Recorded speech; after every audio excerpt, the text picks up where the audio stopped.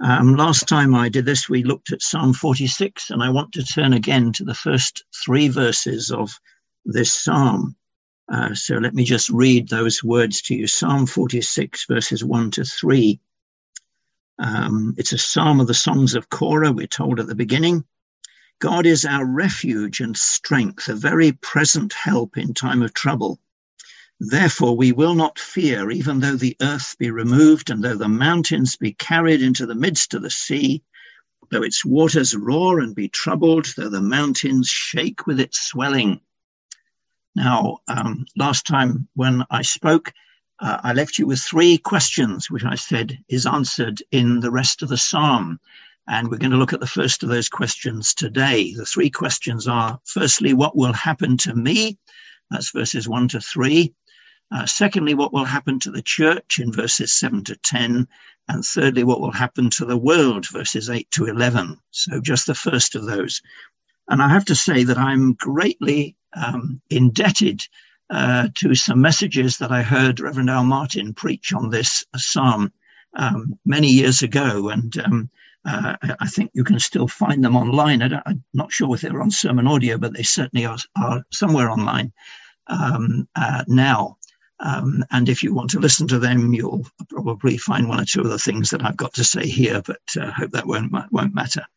Here is God's word to his own children in troubled times. When the pressure is on and all around us appears to be crumbling to ruin, God comes and gives solid answers to our questions. And here are some of God's answers. He will protect and sustain his people, whatever disaster may happen to them. Here's the next answer. He watches over his church and keeps her safe, whatever opposition she may face. And the third answer, he demonstrates his victory over all the nations and the defeat of all his enemies. So if you're a Christian, then you have every reason to be confident. If not, then you have every reason to fear. But it's the Christian who can say, therefore we will not fear. And all that we need for confident faith is here in these 11 verses. And if we are his, then all will be well and all must be well. This is indeed a song of faith for troubled times. Can you sing it? Well, here in these first three verses, verse 1, here are three characteristics of God's relationship to his children. And then in verses 2 to 3, or at least the confident conclusion we can draw from this wonderful matter. So firstly, here are the three characteristics of our God. Firstly, he is our refuge. What is a refuge? Well, it is a place of safety. It is a quiet retreat in the midst of the storm. The writer to the Proverbs says, the name of the Lord is a strong tower. The righteous runneth into it and are safe. I love that. I love that verse. It's one of my favorite verses in Proverbs. Literally, the name of the Lord is a strong tower. The righteous runneth into it and are set on high. Psalm 62, verses 5 to 8, my soul, wait silently for God alone, for my expectation is from him. He only is my rock and my salvation. He is my defense. I shall not be moved. In God is my salvation and my glory, the rock of my strength and my refuge is in God. Trust in him at all times, you people. Pour out your heart before him. God is a refuge for us. Well, this, of course, is the message over and over in the Bible. Psalm 91, which we won't stop to read now, but that reminds us that the believer is not always delivered from affliction, but he is always supported and safe in affliction. And so we have these words in Isaiah 25, verse 4. For you have been a strength to the poor, a strength to the needy in his distress, a refuge from the storm, a shade from the heat. For the blast of the terrible ones is as a storm against the wall. And if we know that he is our strength and power, we can go on to say, as Isaiah 25 verse 9 says, behold, this is our God. We have waited for him, and he will save us. This is the Lord. We have waited for him. We will be glad and rejoice in his salvation. Why? Because our God is our refuge in the face of danger. He is a shelter in this time of storm.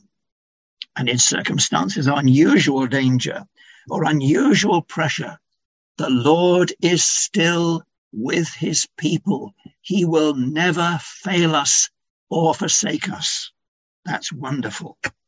But he's not only our strength, he's secondly our refuge. Secondly, he is our strength.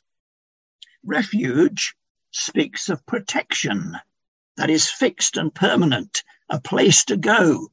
But strength speaks of action. God has the ability to do something about the situation. That's wonderful, isn't it? Our God is not a static deity. He is the living God. He works in the affairs of men and nations. He is the all-powerful God. No one can hinder him from doing what he wills in the world. He is able to save, he's able to keep, and he's ready and willing to save and keep his own. Don't know whether you know that great hymn which has this verse. Jesus ready stands to save you, full of pity, joined with power. He is able, he is willing, doubt no more. When I was a child, we were taught a very simple chorus.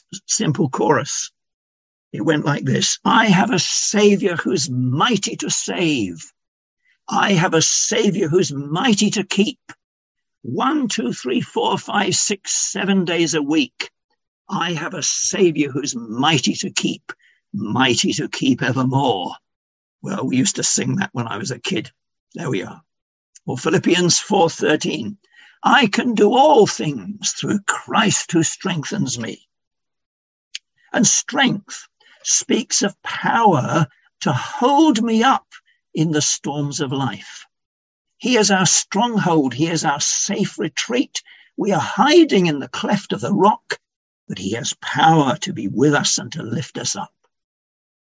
Some years ago, when I was younger, I used to sing in a Christian male voice choir. And we sang this song. I'm far too old and croaky to sing in public now, and I'm certainly not going to sing to you today.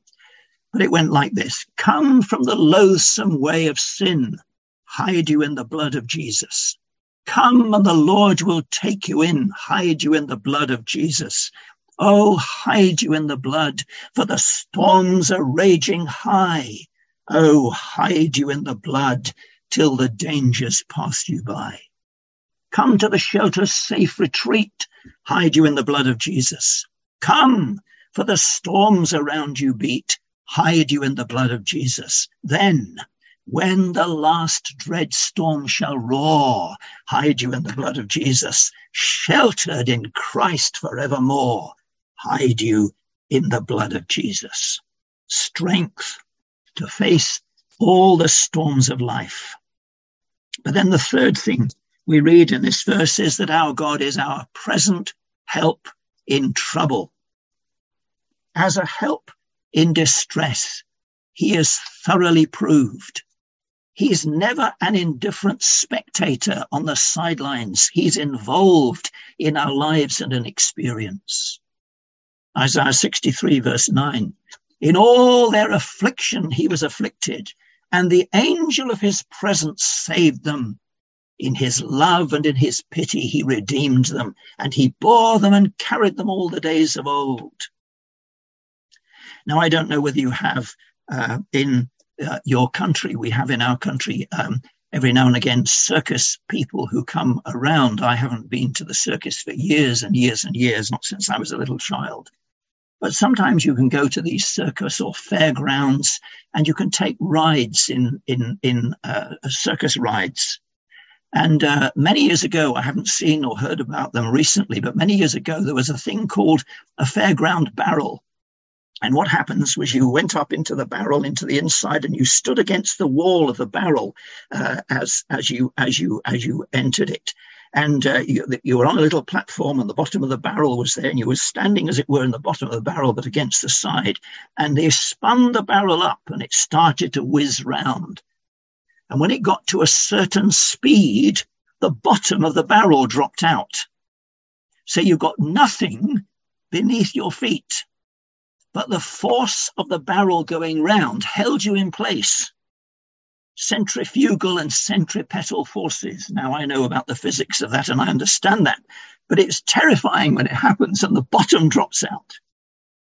My friends, if you know the Lord Jesus Christ, there is a power outside of yourself who holds you from falling.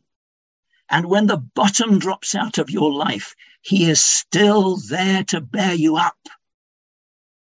Tenderly, he watches over you every step, every mile of the way. George Beverly Shea used to sing.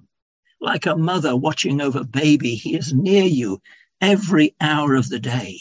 When you're weak, when you're strong, when you're right, when you're wrong, in your joy and your pain, when you lose and when you gain, tenderly he watches over you every step, every mile of the way. These are the days when the world is uncertain and the power of the atom unknown, but a far greater power up yonder ever watches and cares for his own. And the song goes on to say this: long before time began, you were part of his plan. Let no fear cloud your brow.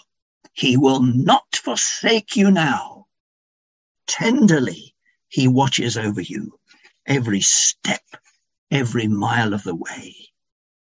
And so that leads us, these three great characteristics lead us to this confident conclusion of verses 2 and 3.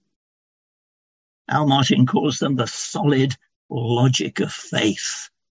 Our faith is not mindless, it's not reasonless. Therefore, we will not fear. Even when great calamities come, we will not fear. Luke 21:9, our Lord said, when you hear of wars and commotions, do not be terrified, for these things must come to pass first, but the end will not come immediately. Now, if God is going to prove to us that he can keep us in trouble and in the storm, then he's going to send the storm. He will demonstrate his keeping power in the midst of real experience. You see, this is no abstract experience. As one lovely paraphrase of this psalm puts it, written by Isaac Watts many years ago, and he writes this of these, as he paraphrases these two verses: let mountains from their seats be hurled down to the deep and buried there. Convulsions shake the solid world. Our faith will never yield to fear. And so Paul could say, I will rejoice in tribulations in Romans 8. And many, many other references in Scripture. I've got 1, 2, 3, 4, 5, 6, 7, 8, 9 references here. I'm not going to read them out now, but references to God's comfort and rejoicing in tribulation. Therefore, we can face any and every possible contingency. What are the most permanent symbols of stability in the world? Surely the great mountains, the Rockies in the States, the tides, the swell of the seas, the constancy of God's created order. But the disruption of the earth and the destruction of the mountains and the dislocation of the seas, even then we will not fear, because our trust is in the mighty God. The day is coming when these things will happen as never before when the Lord returns. And if you don't know the Lord as your refuge and as your strength, as your Savior and Lord, then you'll have every cause to fear. But if you do, if we do, what confidence, what encouragement to cast all our burdens on the Lord, for he has promised to sustain us and to keep us safe. Well, let's pray. Our loving Father and our God, we thank you so much for your word. We thank you for the confidence that this word gives us. But it's not simply the word, it is the Lord of the word, the God of the word. And we thank you that we can come with trust and confidence into your presence. Bless us now in this time of prayer and do us good, we pray. For you are our refuge and strength, our very present help in time of trouble. Amen.